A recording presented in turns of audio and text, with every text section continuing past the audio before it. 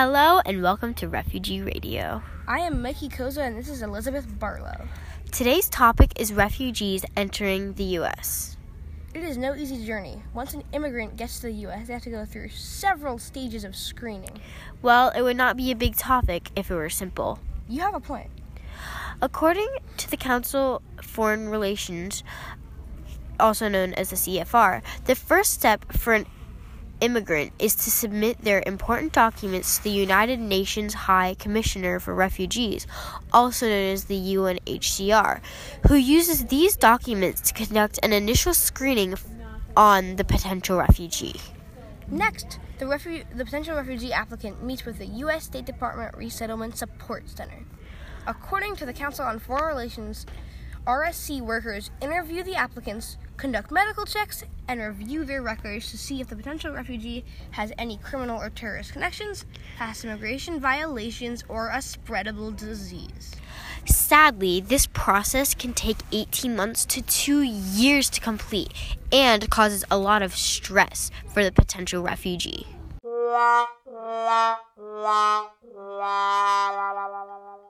We learned firsthand from an Iranian refugee named Rabab Shakiba, who came to talk to us. She mentioned a couple of times how much stress it can cause when taking on this rough journey. In fact, she told us that all the stress from this journey caused her to feel really sick with worry.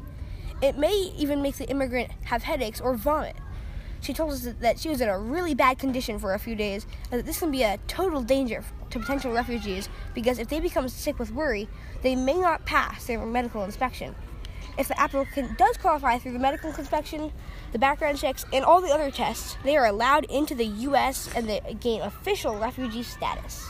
And as if this process isn't difficult enough, potential refugees from 11 different countries have to go through an extra 90-day screening before they're allowed in. The New York Times states that these countries are Egypt, Iran, Iraq, Libya, Mali, North Korea, Somalia, South Sudan, Syria, and Yemen. There is a lot of debate over whether this is a good idea. Let's find out more about this hot topic. Everyone has a different opinion of the new 90-day security. Kirstjen Nielsen, the Secretary of Homeland Security, thinks that the extra screening is a change for the better because it will make it harder for dangerous immigrants to enter the U.S. Hans van de Weerd, a senior official at the International Rescue Committee, thinks differently. He believes that the new security is an unfair way of stalling new refugees. He also says that the 90-day security check disproportionately targets Muslims. No matter who you agree with, the extra security will definitely make it harder for some potential refugees to make it into the U.S.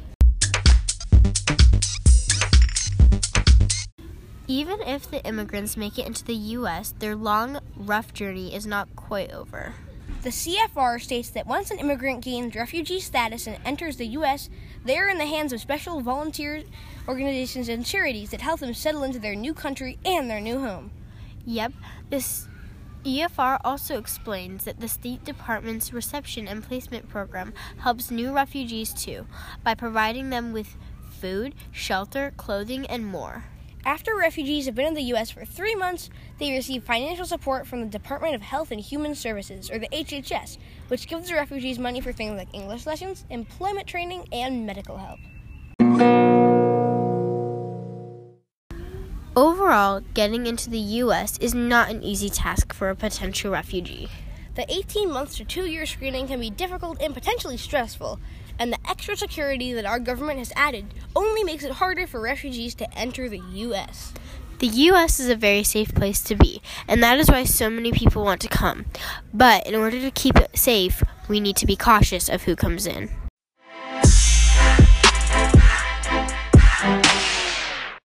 Thanks for listening to Refugee Radio. This is Mikey Koza and Elizabeth Barlow signing off.